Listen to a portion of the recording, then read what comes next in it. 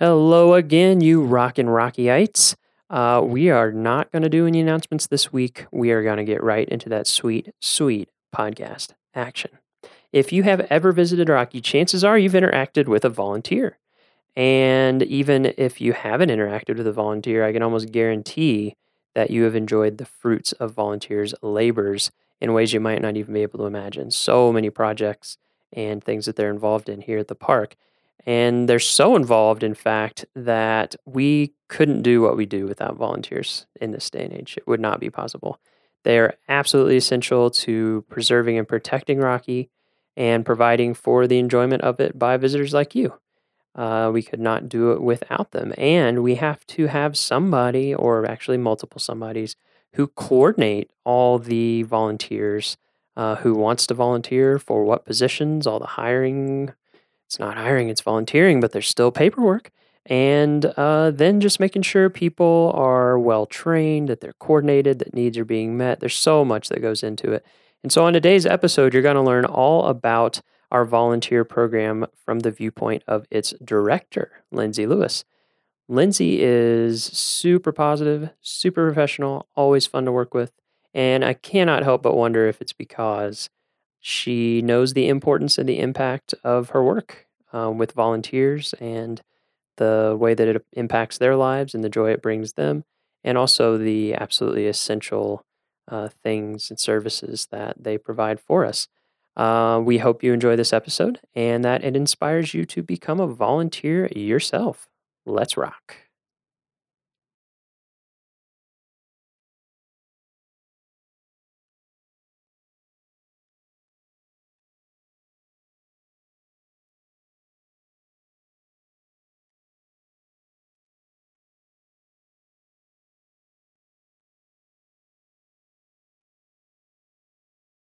Sounds great. Okay, so we're here at Sprague Lake on we a are. beautiful, beautiful, beautiful summer day. Not a cloud. Oh, there's some very, clouds. very few but nice clouds in the sky, and it is super warm. Like we're sitting in the shade without a jacket on, which is, pretty nice. Yeah. We'll enjoy it while it lasts. So we'll start with your name and what you do. So what's your name? Sure. I am Lindsey Lewis. Lindsey Lewis. And what do you do at the park, Lindsey? Yeah, I am the volunteer program manager here at Rocky Mountain National Park. Volunteer program manager. That's correct. So we'll start broad and then we'll see where the conversation takes us. So Okay. what are the broad brush strokes of our volunteer program at Rocky? Like how Sure. many volunteers, volunteer hours, just that kind of overview. Yep. So in 2016, we had 2,706 volunteers. Wow. Here at Rocky Mountain That's National Park. amazing. It So, is like, amazing. Almost 10 times as many staff. That's right. Yeah, Yeah. absolutely. Yeah. That's true. Yeah. And Wow. collectively they served 116,000 hours, or a little over that, which is the equivalent of about 56 full-time year-round employees, which is huge. Oh, yeah. So it makes us the 9th largest volunteer program in the whole park service. Wow. Yep. Okay. Yeah. So we have a few volunteers We have at just Rocky, a couple. Yeah. volunteering Keep me busy. a bit of time. Yep. And so you are in charge of that whole program? Yep. Okay. So thankfully, I don't directly supervise. Yeah, that would be impossible. 2,700 Yeah. people, because I would lose my mind. Yeah. Yeah, that's a lot of folks. Yeah. But here in the park, we have about 30 or so volunteer supervisors that oversee different volunteer groups who do a variety of work in the park. And so I kind of consider myself like HR for volunteers. Okay. And so there's a lot of different policies and things that are related to volunteers that don't apply to staff and vice versa. So my job is to kind of be the subject matter expert on the volunteer program policies of the Park Service. And then also I do a lot of recruiting for those volunteers. I do volunteer recognition. We have big parties for our volunteers, which is fun. And then I'm in charge of volunteer training and making sure our volunteers are properly uniformed, Mm-hmm. that kind of stuff. Yeah. It's actually really fun. It sounds kind of boring. Actually, now that I just said it, but it's actually a really fun job because I get to be out in the field and then also just supporting at my desk people that just really love this park, love Right. this place, and really want to be here. You Yeah. know, when you're working in That's pretty HR, nice. when you're supporting staff with, making sure that they're getting paid and filling out all of their paperwork properly, it's not super fun. But when you're working with people who That's a just good want point. to do this because they love this place, it Yeah. makes it a lot more fun Yeah. to do that kind of work. Yeah. Yeah, that makes sense. Yeah. Yeah, I think it's hard. It's hard to even describe, I feel like, to people the extent of the volunteer program here. Yeah, it's pretty huge. It's just, it seems nonstop. Like there's always stuff going on. Exactly. We're really lucky. This park, not every national park or national public land has neighbors that adore it Mm-hmm. like Rocky does. Mm-hmm. So we have over the years really harnessed that and have taken advantage of and really benefited from neighbors who, live in Estes Park, Lyons, Longmont, Loveland, Boulder, Denver, Grand Lake, Granby, who love this place and have some time on their hands and want to donate it back to the park. So Mm-hmm. of the 2,700 volunteers, about 700 are individuals, like a lot of retirees and a lot of interns who donate their time to the park. Mm-hmm. So just last year, we had about 40,000 hours served by residents of Estes Park. Wow. Which is incredible. Yeah, that's amazing. I know. And 4,000 hours served by the residents of Grand Lake, which, again, I mean, that's incredible, too, considering the size of the population. That's a small population. Yeah. And so then they do a little bit of everything from, we recruit for volunteer positions like we recruit for paid positions. So we have really specific openings. People, that have an interest in science can go out and support scientific researchers in the park. They can work at visitor centers if they like that sort of interaction. They can go out and count elk for us or monitor raptors.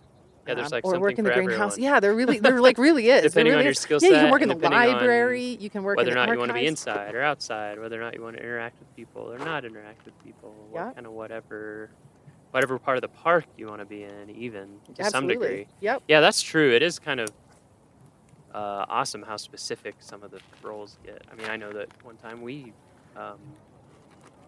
recruited for like a digital asset management person and had multiple people apply that all had database skills I know. and photography and all these specialized skills.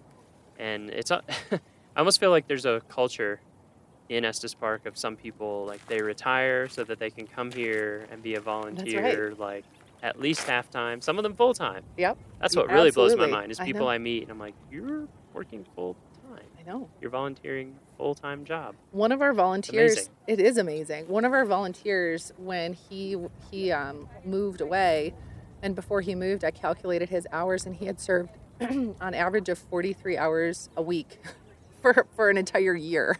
So, I know it is pretty wild. It's amazing. I know we are really lucky. I had in 2012, my first year here, one of my funniest phone calls here was from a prospective volunteer who called and he said, "Hey, I am retiring in 2018 and I'm just wondering how I can get involved Already in planning. volunteering at the park." And I thought, oh my word, 6 this years man out. either hates his job or he loves Rocky so much Or both. that he's a little A and a little B, that he is planning 6 years, years ahead. out. Yeah. So I was like, well, contact me in 2017 and let's see what we can do. So Right. maybe this is the year I'll get a call back. Yeah, from that maybe guy. you will. I'd be like, yes, I called you 5 years ago on, they'll give you the exact date and I know, time. yeah, and probably. Took notes, you know. Yeah. Yeah, it really, the first time I ever came here was to make the map, our brochure map. Oh, yeah. And so we kind of got a grand tour of Rocky to get a feel for the whole place, to figure out what we want to put in the brochures to give people an overview of the park. And yeah, that was one thing that I was very struck by, is everywhere we went, there were volunteers in a lot of times pretty key positions, and how just smart and interesting and dedicated and, I mean, incredible people. Like, I feel like every person, if I talk to them enough and get their story, I'm just like, what? I Your know. stories, what? Yeah. Oh, I mean, yeah. I'm sure that you know that Oh, yeah. way better than me. Tons Yeah. of people. Maybe we can touch on some of that in a little bit. So how did you get into volunteer coordination? That is a great question, and Yeah. I'm so glad you asked me. Yeah, what was your path to coordinate actually, volunteers? yeah. So I actually started, like a lot of the rangers here, I started as an intern myself. So when I was in school, I was in college studying geology in Wisconsin, in one of the flattest parts of the state of Wisconsin. Yeah. Where? What school? At University of Wisconsin at Oshkosh. Okay. So, and I went there for a couple of years, 2 years, and I had finished, 2 years. I'd finished my second year, and I thought, oh my word, is this really what I want to do? Do I really want to do geology? And so I started looking into internship programs and ended up very last minute deciding to do an internship at the White Sands National Monument in southern New Mexico. Nice. I made the map for that as well. Did you really? I did. Oh my word. That was all fun. the dunes. Did you get to map the dunes? Actually, yeah, it's a 3D. It's like a bird's eye view, and so it's looking to the west from the east. Yeah. And maps are very interesting. You kind of tell you have to move past the truth to get at the truth. So when you're looking from the view that we have, because I did all of White Sands, including outside the park where it's a missile range. Oh, yeah. Yeah, oh, so that whole valley. Oh, yeah. And so you're so zoomed out that the actual dunes themselves would be so small that you couldn't see anything. So what I did is I took a LiDAR, which is a laser. Basically, you shoot a laser out and you measure how long it takes for that laser to come back to where it came from. And since the speed of light is a known constant, you get the distance. Wow. And so they had done LiDAR on this strip of dunes, and they were doing a repeated study to see how they moved over time at a very fine level of detail. Oh, my word. Anyway, I took their data, exported it, brought it into a 3D imaging program, got the right angle of the dunes at much bigger than they should have been, and then went into Photoshop and pasted those in and painted it all in. But anyway, that was a fun one. So you were at White Sands. That is really interesting. Yeah, it was fun. Does it still have the exposure? It does. For the Oryx? It does. Yeah, there's the nature, is it Nature Conservancy? I don't know who owns it, but in there behind to the west of the park, that is closed to public access. Wow. And I think it's for, I don't know if it's Oryx. Keep the Oryx Yeah. out. They introduced a bunch of African antelope into the Tularosa Basin back in the 60s and 70s, and they just did really well. But so how long were you there? So I was there just for 3 months, in the but summer? I had the time of my life. In the actually, I moved there in January. Perfect. Or February. Time to be there. It was the perfect time to be there, actually, in southern New Mexico. Yeah, so and the for dunes. 3 months. Great. So that was your for first 3 months. internship. First internship. Yeah, what was that like? It was great. It was my first experience out of Wisconsin. I was in my Are you early from Wisconsin? 20s. Yeah, I'm from Wisconsin originally. Where I was born in Eau Claire. Okay. And then when I was 10, my folks we all moved to Neenah, so south of Green Bay. Okay. Kind of in that area, in the Fox Valley. Yeah. So where from? Yeah, I know. Really close to Hope. Yeah. Oh, I'm sure we have Wisconsin listeners. Yeah, there's a lot of Wisconsin. I always ask people, specifically where they're from. Yeah. So people can rep the hometown pride. Yep, So exactly. so you went to White Sands on this internship. Yep, just like and it was the first time. My first time. So, had the time of my life. I lived in a single wide trailer with a rattlesnake that lived underneath the trailer. Nice. Did it have a name? And it did not, Okay. but it kind of freaked me Fear, out. But yeah. it was, it was definitely, for a Wisconsin gal living in southern New Mexico, it was definitely I bet. a really What a change. Yeah, it was a change, and I absolutely loved it. I worked in the visitor center and gave tours. I did the sunset stroll.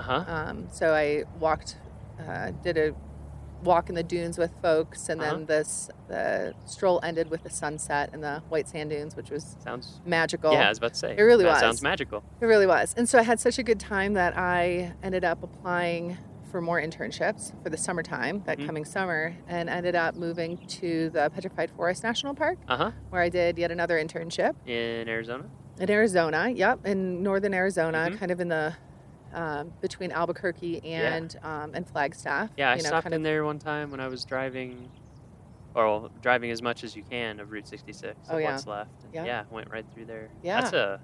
That's a really interesting place. It was really unique. The Petrified Forest stuff is interesting. Yeah. For sure. But I was surprised at just all the other stuff there, like Blue Mesa?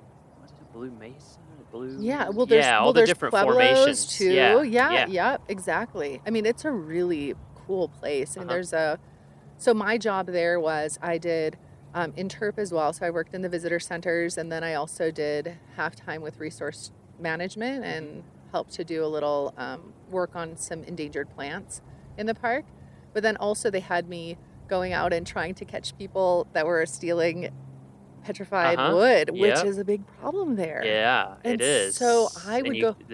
Did you scare them with the curse? Well, I would go out hiking and I would never find anybody that would be stealing petrified wood because, they're sneaky. They were well. I don't know. I think they're kind of sneaky. And then one day, some of my coworkers were laughing at me, saying, you're probably just going out and hiking. You're not really trying. And I was like, no, I'm really trying to catch people. And so one day I was like, I'm going to sit out by this rock and hide on this trail until I find somebody. Just kidding. Yeah. So I had some good binos and I sat at a rock and I just sat and I watched and I scoped. Yup. And there, sure enough, from a distance, I saw somebody who bent over, picked up a rock, looked at it, showed it to their friend, and put it in their pocket. And then I radioed it in, and law enforcement met them at the trailhead, and I felt kind of terrible and guilty, but it was also they learned a lesson, and they knew when they went into the park that they can't be taking that stuff. So anyway, so that was my internship at the Petrified Forest. I enjoyed when I visited at the visitor center. The case they had that was like notes from people with the curse. Yes. And people would write letters and they're like, ever since I stole this petrified wood, everything is going wrong in my life. Yeah. Please take it back. Please make it stop. Yeah. And basically. so people feel guilty eventually, which is nice. Messes so like their conscience gets to them. And then they mail these pieces of wood back, and the park can't put them back because they don't know where they came from. And so in the visitor center too, there's this big log that somebody had sent back. Oh, that's right. That thing's huge. It must weigh like hundreds of pounds. I know. And so, so anyway, and then I ended up doing another internship where I recruited possible interns through the Student Conservation Association. I toured around to college campuses to tell them about my internship. So you were an intern. You were an internship doing recruiting for interns. Exactly. For SCA. Exactly. For the Student Conservation Association. Right. For listeners who don't know about that organization. So I toured around in Illinois, Indiana, and Ohio for a month, driving a little red pickup truck. Going from college campus to college campus. Though. It was a blast. Yeah. And such a great organization. It was. And then we went out to Massachusetts and recruited. I went out to D.C. to recruit for a few weeks in the D.C. area. On the road constantly. Universities. It was fun. And then one of the internships that I was recruiting for was to work on Capitol Hill. It was a partnership between the Student Conservation Association and Unilever. And they were sponsoring internships 5 months in Washington, D.C. on Capitol Hill, and then 3 months out in a national park. And so I was recruiting for it, and I was like, well, this sounds pretty good. I'm going to apply. And I applied, and I ended up getting the internship and interned out in D.C. working for Congressman Ron Kine of Wisconsin, the 3rd District of Wisconsin. Really great guy. And then the second half of my internship was out in Yosemite, and I did backcountry patrol. Oh, wow. Which was really fun, and just kind of a little bit of everything. What was the idea behind that program? Was it like see how it works on the the bureaucratic technical level and then go in the field, or what? Yeah, they wanted to, Unilever wanted to sponsor interns that were doing something good for the environment and doing good for resources, and so they placed us in congressional offices where the congressman sat on the either the resources committee or the agriculture committee, and so that's how I landed in Congressman Kine's office. And then and I think it was just their way of giving back. It was just it was philanthropy. What would you do there in his so office? I opened some mail. I answered some phone calls. I responded to some constituents. And then I was his intern for the House Resources Committee. And so I would go through prior to committee meetings and come up with bullet points on various issues that were going to be brought summary, up. Basically. Yeah, to give them a summary. I did some tours of the U.S. Capitol building to constituents. It was really fun. And just a wild experience. It's a great experience, I feel like. I mean, I certainly didn't spend 5 months, but I was in the Goal Academy thing that the Park Service does. And you do a short stint in DC, but they kind of give you like the fastest tour ever of Mm-hmm. sitting in on committee meetings Mm-hmm. and sitting in the House and Senate and just basically seeing how the sausage is made Yeah, at yeah, that level. yeah. And for me, it was great context because when you're like, why are things like this or why Yeah. are things like that? And then you Sure. go and you see it and you're like, oh, wow, Yeah, okay, yeah. this is crazy It's a slow complicated. process. Yeah, And things are slow and there's a reason they're slow, actually. yeah. Like, we're a democracy. And Right. yeah, that must have been good perspective It for was. you. It was. And plus exciting, like moving to such a y- huge metro It was. area. It was really a blast. bet. It was really a blast. So there were 4 of us. We lived in a National Park Service house Oh, wow. in Battery Kimball Park, right across the street from American University, right Oh, in yeah. DC. Uh-huh. And Dang. it was just a blast. So we got to go to a bunch of, all of the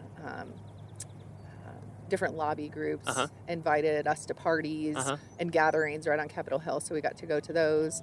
So we definitely stayed busy I bet. over those 5 months. But And then you went to Yosemite. And That then must I have went made your head spin. it did, Like, but I city wanted to it to. backcountry. Yeah, and so then they asked me what I wanted to do in Yosemite, and I said honestly, I just want to hike. Yeah. I said I've been in the city. Sure. I want to just get out and hike, and so I got to do wilderness patrols Uh-huh. while I was in Yosemite, and So what's that entail for? so I went out on like listeners.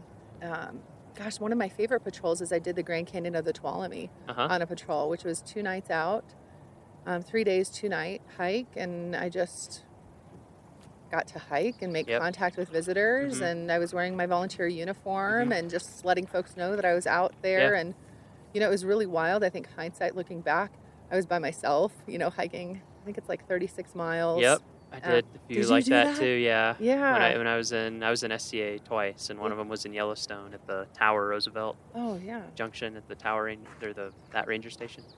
And so yeah, I did like a 3-day, 2-night Oh, thing, something yeah. like that. Yeah. I mean, it's great, but you're right. It is Yeah, kinda where you're slow. like hindsight. You have a Oh, I radio can't and believe- everything. Yeah, so if something went wrong, I did. Yeah. That And there was- were I was backcountry checking in the crews morning, out, and but then still, yeah. Yeah. Isn't that kind of funny? You Yeah. look back on that kind of stuff, Yeah. and we don't really have volunteers that do that kind of work here. Yeah. Just because of our backcountry travel policies Right. at Rocky. But Right. I had the time of my life, bet. and so I took in all. It was a year and a half off of college, Mhm. and ended up going back. Changed my degree to geography because I was really interested Uh-huh. in why people lived where they lived. I was Yep. interested in cartography and all of that. Yeah, map making. Yeah, it's interesting. I kind of ended up going in that direction. Yeah, you did. Too, for grad school. Yeah. Because undergrad I did music composition and English, Oh, no kidding. and then I finished up and started working. One summer in between years, I worked in Yellowstone Oh, for Xanterra making yeah. beds. yeah. But I was just like, wait, you can get paid to live here? Like, Yeah, it's amazing. okay. Anyway, and so I started doing some SCA internships and. So that's how you got into. Yeah, SCA, Student Conservation Association. I did one in Yellowstone that next summer, and then I did one at Black Canyon and Gunnison in the winter, Oh, which neat. was awesome. Oh, that's awesome. What a neat And place. Yeah, that led to some other stuff, but So then but that happened to me too. I went back to grad school, Yeah. and I was like, I did environmental studies, but I ended up focusing on geography and cartography. I just Yeah. think it, geography kind of encompasses if you're a general interest Yeah. kind of person. Totally. Yeah, so you went back Absolutely. for that. So Yeah. it totally changed your. Totally changed my degree, degree. and totally changed my school. I finished at And your life. University of Wisconsin at Eau Claire. Yep, totally changed my life. Yeah. And had So you finished your degree. I finished my degree. So there's a good story for parents out there if you're yes, worried I did. about yes, your I kid. did. You know? If they take a year and a half off and do internships, As long as they're they're just doing something. finding their focus. Exactly. Yep, exactly. Nothing wrong with that. Yeah. No, it was. I would not. I had no regrets. Yeah. Yeah, that's for sure. Yeah. So that's how I kind of got my foot in the door Uh-huh. of the Park Service, was doing those internships, because Yeah. eventually down the road, between here and there, I did some other wild, fun jobs. I bet. And then I ended up getting my first Park Service job. Was a permanent year-round job as a volunteer program assistant at Yosemite. Mhm. And I loved Yosemite, my time when I was there for those 3 months or 4 months in the summertime back in 2002. And and then always wanted to go back. Mm-hmm. And so just totally lucked out with a job there in 2009. And I was there for 3 years. Mm-hmm. I was there as the volunteer program assistant for 2 years, supporting their program. And they have a massive program. I was about to say, yeah, Massive. theirs is huge too, right? Yeah, 10,000 10,000 volunteers a year and like 170,000 hours. Wow. Something like that. Just, it's absolutely Wow. huge. Yeah. I've heard group is really big there too, like the group program, corporations and companies absolutely. bringing people out Yes, for kind of absolutely. service. Or We have that here too. Yeah. You know, those corporate groups love to come out and volunteer, and it's really, you know, it's a win-win because they, you know, can give back, you know, and promote that they're giving back to the park. Mm-hmm. And we give them a really neat experience, Mm-hmm. hands-on Mm-hmm. experience, and they do some team building Mm-hmm. and all of that. We Yeah, have I them bet up at it's a really, campsite. yeah, I bet, yeah, it's also just really good for them, like Yeah. a good bonding experience. Yep. Brings people a little closer. Exactly. So What yeah, are those? Are those usually day or multi-day, or just totally depends on what people Totally need? depends on what they want. So most of the corporate projects are just one day. So they'll drive in, we'll hook them up with a campsite for that night. So they'll get free campsite in Marine Park Campground. And then in the morning, they'll wake up and meet a ranger to do a service project. So they'll do, you know, a full day service project or a half day in some cases. Mm-hmm. And then they can spend the next night there too, and then pack up and leave and just, have a really great experience, totally hands-on with our staff. They get to choose what kind of project they want to participate in. So they could work on trails projects, you know, rebuilding some of our trails, or just doing, you know, tread work or whatever. Right now they're doing a lot of projects on horse trails kind of behind Marine Park Campground with volunteer groups. And then we're also doing a lot of vegetation work with volunteer groups, so they can choose those kinds of projects. So they put in a big water line. There's a big, massive water line project that happened in the park, as you know. Still happening. Yeah, still, yeah. Marine Park Yeah. Road has delays on it. Yep. And so, so last summer, you know, they cut a big swath of, you know. That was huge. It was huge. It was, you know, a couple of miles by 60 feet, I think. Yeah. And so we're using a lot of volunteers to actually re-veg that Oh, area, wow, which is pretty neat. Yeah. And so they're doing that, or they can build, you know, the big burn piles that look like big, huge teepees in the park. Yeah, actually, that's a good one to bring up, just because I know a lot of people wonder about that. So for our listeners, when you see these big stacks of wood out in the woods, big piles, they look like big teepees or like huge campfires or something. Those are burn piles where we go in, remove fuel from the forest, stack it, and then at a safe time we burn it. And what we're trying to do is create like defensible lines, things that would keep a fire from growing out of hand or crossing certain areas. So they help with that. Yep, exactly. They do. And so that's hard I know. work. Yeah, it is. And so the firefighters will go out and they'll take down the trees, like a lot of the standing dead trees that are pine beetle killed. They'll take them down and then they'll buck them and limb them into pieces that can be easily carried by volunteers, and then the volunteers run around and make burn piles. Wow. Yeah, it's really pretty incredible. Yeah. Because they I don't have the stat with me, but I mean hundreds of burn piles are built by volunteers every year. Yeah. And just a couple of winters ago, they burned, you know, under the right conditions. They wait for the snow, there to be snow on the ground and no wind. Right. And then they'll burn the piles. And just a couple winters ago, they burned like 5,200 piles here in the park. 5,200. Yeah. Wow. That's amazing. Which is a lot in one winter. That's a lot. Yeah. Anyway, so volunteers get to do that too. Yeah. So for those projects, how do people go about setting those up? Do they approach you? Do you already have a list of needs? We do. We have a catalog, actually. Catalog. So we I've we seen have that a catalog. We have a catalog. catalog. Yes, you have seen the catalog. Yeah. You've helped us with it. Yeah. So it's on our website, so people can, you know, just find us on the web. And like if you search for Rocky Mountain National Park Volunteer Program. You'll find our webpage. Here's a special shortcut for our listeners. We're giving you the inside knowledge. Every park has a 4-letter code that we use for shorthand. So if you ever want a shorthand to search about your favorite park, like Rockies is ROMO, Rocky Mountain, ROMO. So if you search ROMO Volunteer Program, that will also come up. Isn't that nice? Either way. Yeah. So that'll take Shortcut. to the volunteer page. Yeah, so it'll take you to the volunteer page, and you can, you know, if you're an individual person who wants to volunteer here in the park, you can search for opportunities just for individuals, or you can search for opportunities for volunteer groups. And so that's one way to do it. Another way is to just give us a call and we can walk you through the process and tell you what we have available. Mm-hmm. But yeah, we have a lot of projects that we're still recruiting for actually for this summer, for late in the season especially. Nice. So if anybody's out there and wants to come out and volunteer with us, Yeah. we can hook you up. Yeah, you can with a volunteer become opportunity. a VIP. Yes, you sure can. Volunteers in parks. That's right. So clever. Yes, I know, it's pretty slick. It is pretty And good. actually, if you guys, if those who are listening come out, sometime during the summertime, pick up a copy of the paper, and we advertise for a very cool drop-in program that is just 1 hour long. It's on Tuesdays, Thursdays, Fridays, and Saturdays in the summertime. There's no minimum age requirement, so you can bring young ones or, whoever wants to come out and volunteer with us. We'll tell you a little bit about the volunteer program. We'll tell you a little bit about Leave No Trace and the importance of leaving this place pristine and as you found it. And then we get you signed up as a volunteer, and you go out and do a litter cleanup with us. Oh, nice. And then afterwards, we weigh the litter. And whoever has the guesses, they win the bag of trash. No, just kidding. Just kidding. Get to take this home with you. That's what we say. Yeah.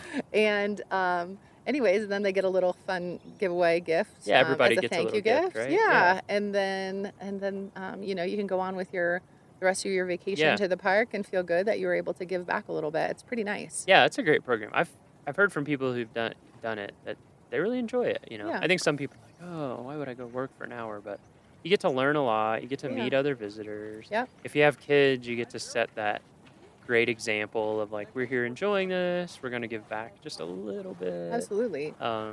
Make it better than when we found it, which is a big thing. Yeah, just on the And you get a little swag. Yes, you do. Yes, you do. And this year, it's some really cool sunglasses. Ooh. Really cool. They're called Risky Business sunglasses, and they say Rocky Mountain National Park VIP on the bow. They're really cool. That's pretty They're awesome. pretty slick. So you'll have to come out and volunteer. Yeah, there's with only us, one way to Miles. get those. That's right. Gotta volunteer. Exactly. Show your cred. Yep. And actually, so just this 4th of July, this past Tuesday, I led a volunteer group doing the litter cleanup at Beaver Meadows Visitor Center. And we had 11 people show up, including a 1-year-old with his family. Really? That's great. Yeah, and so he got to wear a little safety vest and go out with his mom. He held the bucket while she held the litter picker and cleaned up. It was really cute. I have some really cute pictures. That's awesome.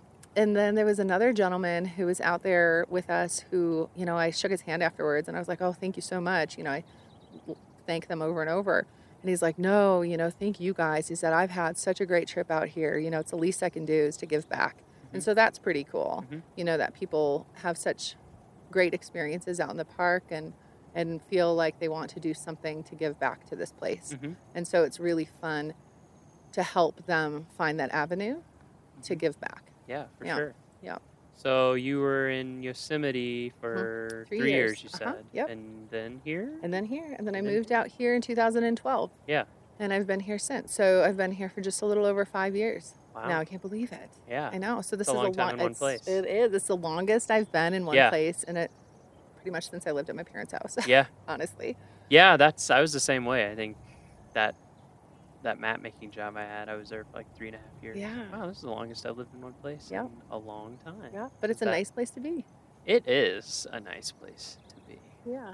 Yeah. How does the so it sounded like the Yosemite volunteer program was bigger. There's a little muskrat over there. Oh yeah, we got a muskrat in the lake, I think. Right? Maybe. What is that? No, he's fishing. It's a lure. Oh. It's a muskrat. I thought we had a moment. I thought we were having a moment. We might still, we might have a moment. Here, I'll keep looking. Is that a submerged moose? It has to be. It's gotta be. It's just doing the famous submarine technique. This is a good place to see moose. It so is. we might luck out, actually. That would be nice. If we're out, keep looking. So Yosemite's program a bit bigger. How does Rocky? So in compare, comparison, Yeah. So Yosemite is a really strong group program. So a lot of groups come out to serve in the summertime. So they'll serve for a day or two or even a full week, and they have a volunteer campground, specifically a volunteer campground in Yosemite Valley, which not a lot of people know about. And so it allows them to bring in and accommodate a lot of volunteer groups.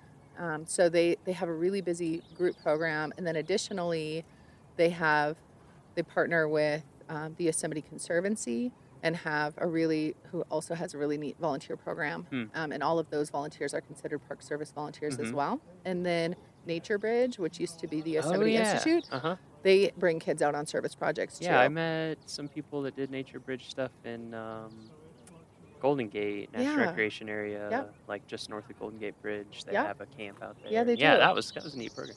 It's a really neat program. And then they have a lot of interns. And so again, their group program is massive. And then here at Rocky, it differs in that we have a lot more individuals that serve. So of the 2,700 volunteers, we have 700 individual volunteers who are retirees and interns. And collectively, they served over 99,000 hours just last year. And so our individual program is massive here. It's huge, and it's just those people that drive, they commute literally an hour and a half one way. We have a volunteer who she lives down in Denver, and she drives up to Bear Lake every Saturday to be up there at 8 a.m. Wow. So she leaves her house, depending on the weather. She's up there year round too. Every Saturday. That's dedicated. Yeah, so we have some really dedicated individuals that serve here. And so tough spot too. We're in so we are really lucky. So a lot of volunteer programs in the Park Service, probably wish that they had the situation that we have here, and I take zero credit for it. It's the program that I inherited and just the neighbors that love us. Yeah. And give back. back. I think working at different parks, that's one thing about Rocky that does sort of stand out to me is that we do have these gateway communities and metro community that's so close. Yeah. It's, I worked at Yellowstone for a while, I worked in Denali for a while, and there's just not. No, it's remote. Hardly anybody lives around there, or even if they do, it's a long drive to get into the park and get anywhere. Whereas here, we have so many people. Yeah. That I think that's great. Yeah, we're in a really unique situation just being a Western park, like a big Western park, and having neighboring communities that are just right there with amenities. Coming from Yosemite to get to the nearest big grocery store was, the Pioneer Market in Mariposa, California. That wasn't really that big. That was, a 45-minute drive down the canyon. Yep. And so when I moved here and it's like, you have a grocery store? I have a grocery store that's 6 minutes away. What? Yeah, exactly. I couldn't believe way. it. Or coffee shops and restaurants, and so it's a really unique situation for Park Service, especially the employees who get to work, for the Park Service in this wild place with a ton of wilderness, a ton of wildlife. Yeah. And then we also have, we can go out for Thai food if we want to that evening. Multiple Thai places. Exactly. Yeah, I think, a lot of our listeners probably live in larger communities than 6,000 people. Mm-hmm. But if you're a Park Service person, a 6,000 person town is whoa, this is huge. Yeah, if you do the big Western Park thing. Yeah. Yeah, and Denali is 2.5 hours one way for groceries, it's just, or Yellowstone. I don't even remember where we'd go. A long way. Yeah, a long drive. Yeah, so here, you can even be at the airport. Yeah. So I feel like that has to have a major positive influence for the volunteer program, for sure. Yeah, it does. I think also one of the reasons I want to talk to you is just to let our listeners know how key volunteers are for Rocky and for the entire Park Service. I just don't think we could do it. No. Otherwise, it's just not possible. No, I agree. We've had to rely on it more and more over time, too, I think. Yes, we have. Yeah, so we say that our volunteers kind of augment the work of the staff. There's a lot of visitors who come here to the park and have no interaction with a paid staff person, but will see a volunteer or two or three even. And so their only interaction with a staff member is that of a volunteer. Mm-hmm. And so it helps, park staff, paid and unpaid. It furthers our reach. It helps get the word out to help educate folks because, not all of the 4.5 million visitors that come to Rocky know all the rules of the park. And so it's important for, not only the visitors, but also the resource of the park to have those volunteers out there providing visitor information, collecting data for us that we wouldn't otherwise be able to collect, putting plants in the ground, rehabbing trails.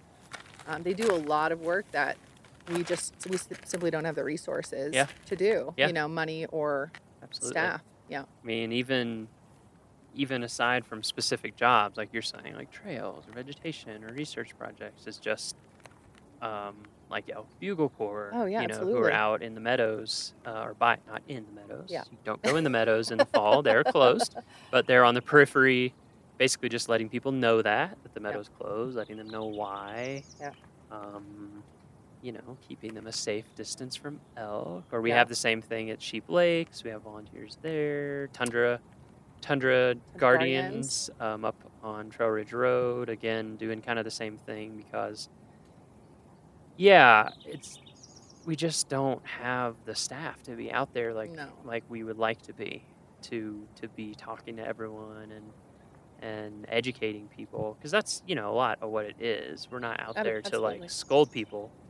We get that people are in a totally new environment, Yeah. totally different animals, totally different experiences that they have maybe never had before. That's why they're here. Yeah, exactly. And so you just don't know certain stuff about different animals and how they behave, Exactly. and how dangerous they may or may not be. So that's one of the things that I think is great is being able to have people out there to just do the kind of general rangering of just Absolutely. being able to answer your questions, talk to you, and help make sure you're having the best experience possible. Exactly. And a lot of what they do too is preventative search and rescue. Oh, that's true. Oh my word. Yeah, preventative search and rescue. Yes, at the trailheads especially.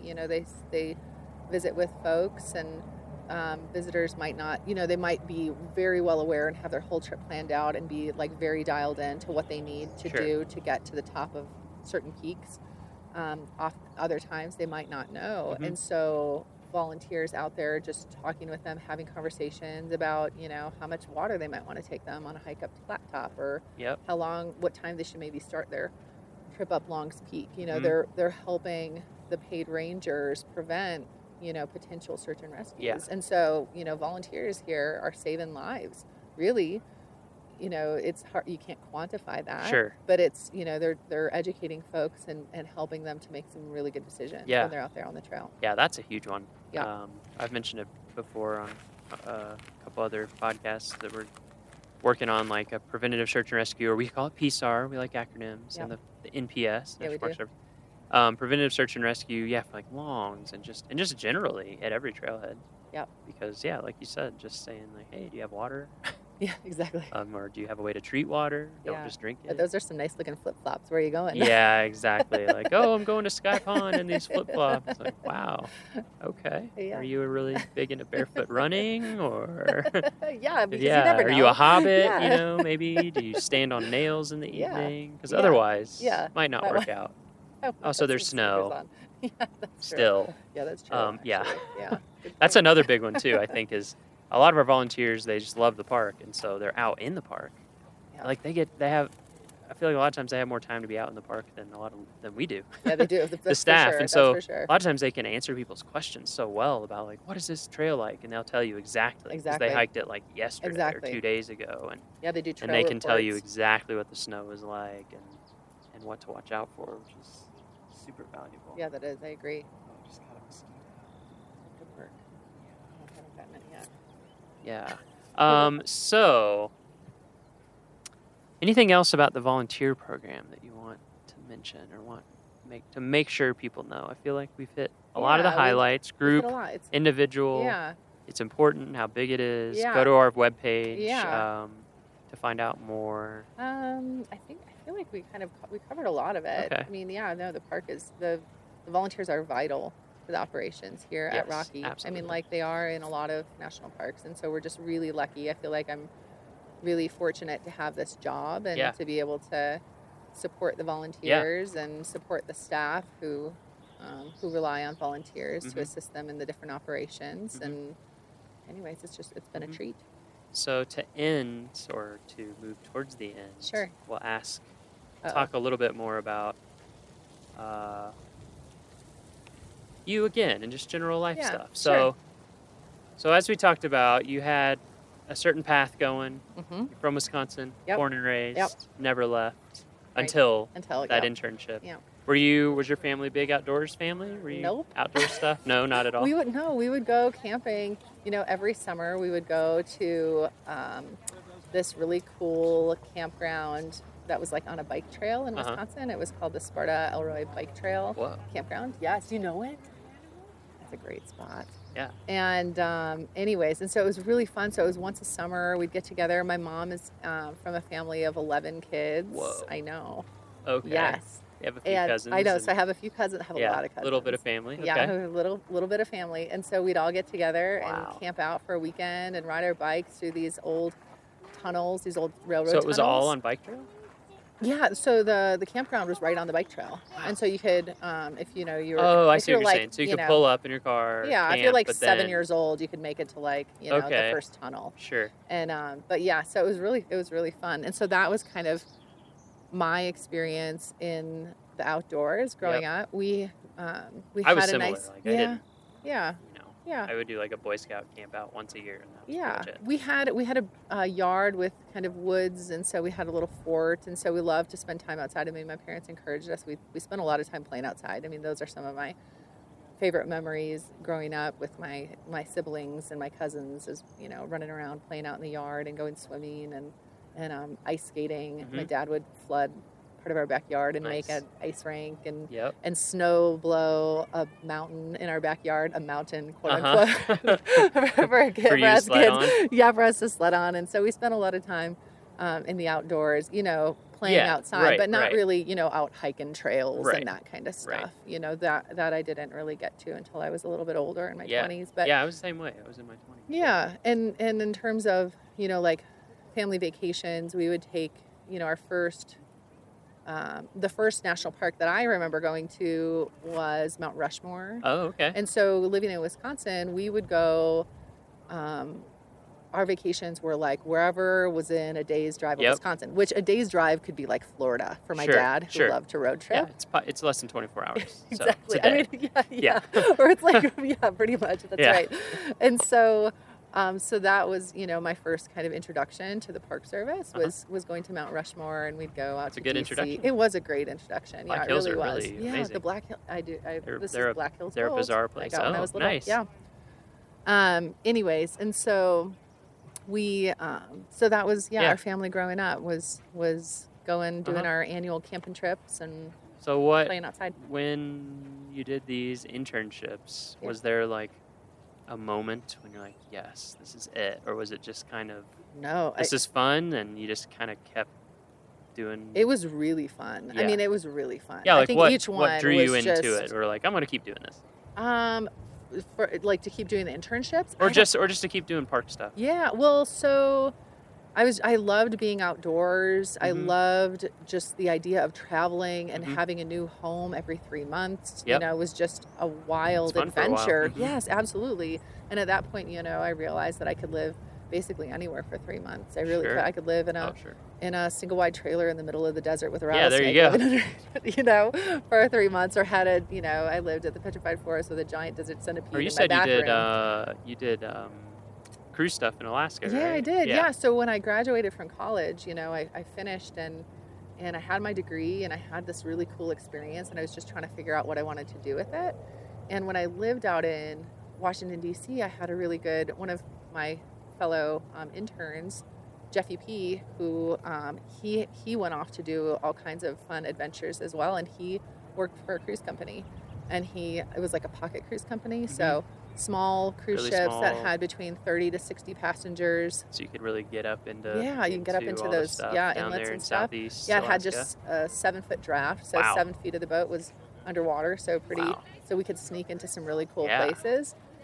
And anyways, and so he told me about that job. I applied for it and got it, and graduated in December, and moved out to Seattle for training with this boat company in February, and worked on the Columbia River in the spring, and also in the fall, and that following fall as a guide, as a kayaking guide, as a naturalist on board this boat.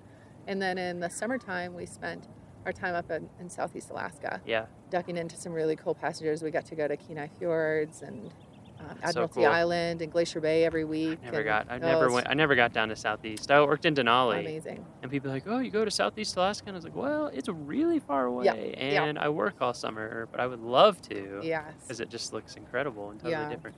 And it's funny, when we were walking over the lake, we realized that somebody that I worked with in Alaska in Denali, who's like one of my best friends. You worked with in I Southeast know, Alaska. it's a small world. Like, Yeah, that we both know him really well. So Eric, Yeah. if you're out there, Eric Toussaint. We both know you. We both know you. And now you're hearing our voices. We won't give away your Hello. personal information. Yeah. Yeah, it is So- amazing how small. It's a it small really world. is. It really is. And so I had that experience, and it was wonderful. And that was just a season that I worked for the company, and then I worked for the Southeast Alaska Guidance Association, which is a nonprofit that supported volunteers and interns. It was an AmeriCorps program for the state of Alaska. So I moved back to Alaska the next year, and I lived in Juneau for a few months, and then I spent the summer in Girdwood, Alaska. Yep. You know, Girdwood, Oh, yeah. which was awesome. Yep, You know, I that know was Girdwood. that was a great place to live. And supported 70 AmeriCorps members building trails Wow. in the interior of Alaska, Wow. which was really fun. Very cool. And so I did that for a season. Yeah. And then ended up, and just keeping with my seasonal, spirit and jobs, I ended up lucking out, and I was a relief naturalist for a boat company out of the Virgin Islands. And so I got to be a snorkeling guide Whoa. on board a small, another pocket cruise ship in the U.S. and British Virgin Islands. So I did sounds that okay. for a short stint. It was Yeah. not bad, Yeah, it not sounds too tolerable. shabby to go Yeah. from Alaska, to the Virgin Islands. Was pretty Yeah, it nice. must have felt nice. Yeah, it Yeah, I was feel like really after about great. my third summer in Alaska, I was kind of like, I sort of miss summer. Yeah. Oh, it felt really You great, know, like being actually. able to swim. Or, Oh, yeah. I know. I was like, maybe I'm bored. Because I thought for a while, I was like, oh, Alaska's it for me. And then when Yeah. I went down, I was only in the Virgin Islands for like 6 weeks, maybe, Uh-huh. like 2 months tops. Made you wonder, like, And I was like, hmm. maybe I'm more of an island gal. but I haven't been back to the Virgin Islands. Yeah, since. now you live at Been to 8,000 Belize a feet, couple of so times, who but knows? Yeah. Keep So- being drawn back to the mountains. I know. And then in the winter, I'm like, maybe I should move back to the islands again. I don't know. You're a Wisconsin gal. I know, It's that's hard. true. That's true. It's hard when you grow up with real winters. I know, I sure do. Did you like winter when you were in growing up? Wisconsin? Yeah, or were you just kinda like, it just was? This was the only option. Yep, this You is know, this there's is what it no- is. It is what It's it just is. interesting meeting Exactly. people because I lived in the South growing up, like Kentucky, Tennessee, Mississippi, and then we moved from Mississippi to Iowa, and it was Southeast Iowa. So it's still, it's not Wisconsin length winter, but it's still, it got cold. And the Rocky Mountain winter is pretty serious. It is. It is pretty serious. up here. I mean, in it's Estes. gonna start snowing again in about a month. I just want you to know this, Miles. Oh just yeah. just reminder. Oh yeah. Oh, I know. Yeah, so we have to harness this. The thing good that gets me weather. up here is the wind. I know. It's so brutal. Nobody tells you about it. Well, I or didn't they get the memo. do, but you just don't even. I remember when I was moving here, a couple people they're like, "Yeah, the wind, is pretty rough." And I was like, "Oh, I've lived in windy places, whatever. I've lived in lots of different mountains." Yeah. No, it's Nothing. yeah, it's pretty next level here. I've heard East Glacier is worse Oh, than here, okay. but it's a similar setup. You're just right up against the mountains on the Yeah. east side, and the wind just blasts. Oh, you my all word. winter Yes. long. Because I don't know about you, but like, I would gladly take like a 0-degree calm Wisconsin Yeah. type of winter day over Oh, like easily. 35 Easily. and knock you over. Yeah, wind. 100-mile-an-hour gusts or Yeah. 80-mile-an-hour gusts. Yeah. There was one day in my first winter here where because I live in the park, so Uh-huh. I have like a 2-minute walk Uh-huh. to work, which Oh, is that's pretty super nice. sweet. And so I was walking to work, and it was just one of those days where it was the temperature was really cold and the wind was really blowing, and I thought, oh my word, I should have driven to work. It's It was that bad. yeah, and so I should have driven to work, and I thought, oh my goodness, we have this volunteer group called the Road Hogs, and they are just this super dedicated group of volunteers that do a lot of the roadside work in the park every single Monday, year round. Wow. Except for on holidays and when the weather's really terrible. Yeah. And I thought, oh my gosh, it's Monday. I sure hope that they called off the Road Hogs because this is just way too cold to be working. And I get to work and I called the supervisor and I said, hey, just checking, making sure that this group was called off. And he's like, yeah, we definitely called them off, but we still had 3 people that showed up. So they still, like, despite Dedication. Absolutely. Dedicated volunteers. It was very dedicated. Yeah, they were very dedicated. So anyways, that was kind of a funny, experience with our volunteers and just showing up I mean, it was one of those, Oh, yeah. like, You just feel violated the moment you step yeah. outside. Oh gosh, it was terrible. There's nowhere to hide. Nose was Doesn't matter how frozen. much. Doesn't matter if you have on goggles, a face mask. It doesn't. Doesn't really matter. Yeah. You're gonna take it. Yeah. Yeah. There's no option. Or you're just gonna dream of when you can find some shelter. Exactly. Of some kind. Yeah. Okay, so we'll end with. This is a hard question, but we've asked it to everyone so far. So, what does Rocky mean to you? Oh my word!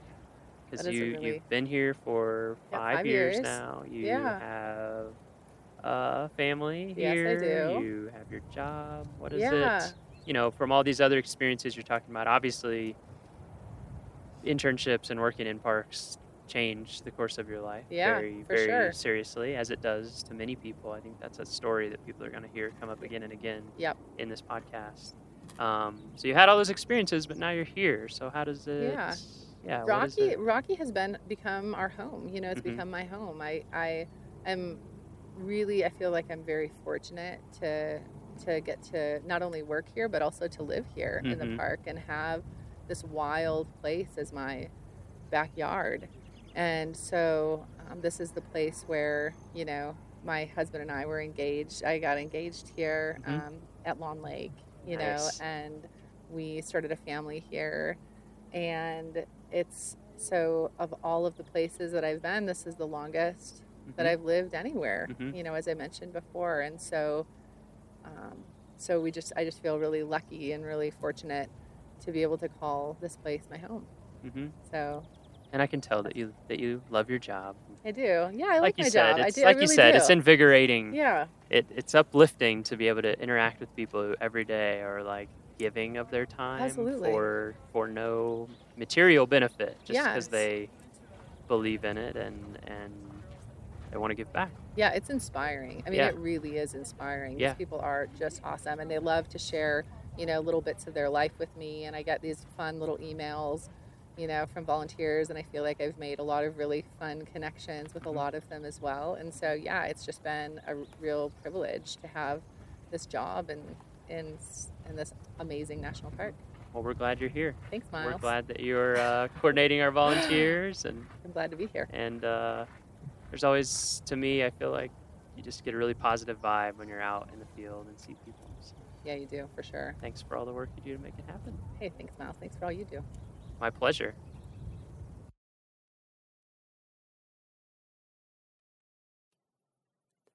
Our next episode will be released on Friday, September 8th.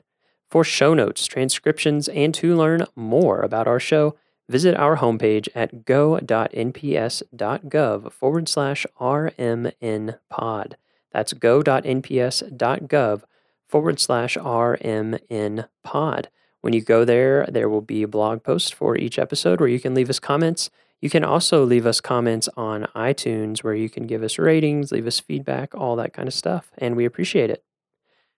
The Rocky Mountain National Podcast is a product of Rocky Mountain National Park, one of 417 units of the National Park Service that preserve America's heritage for all, forever. Stay classy, Rocky Rangers.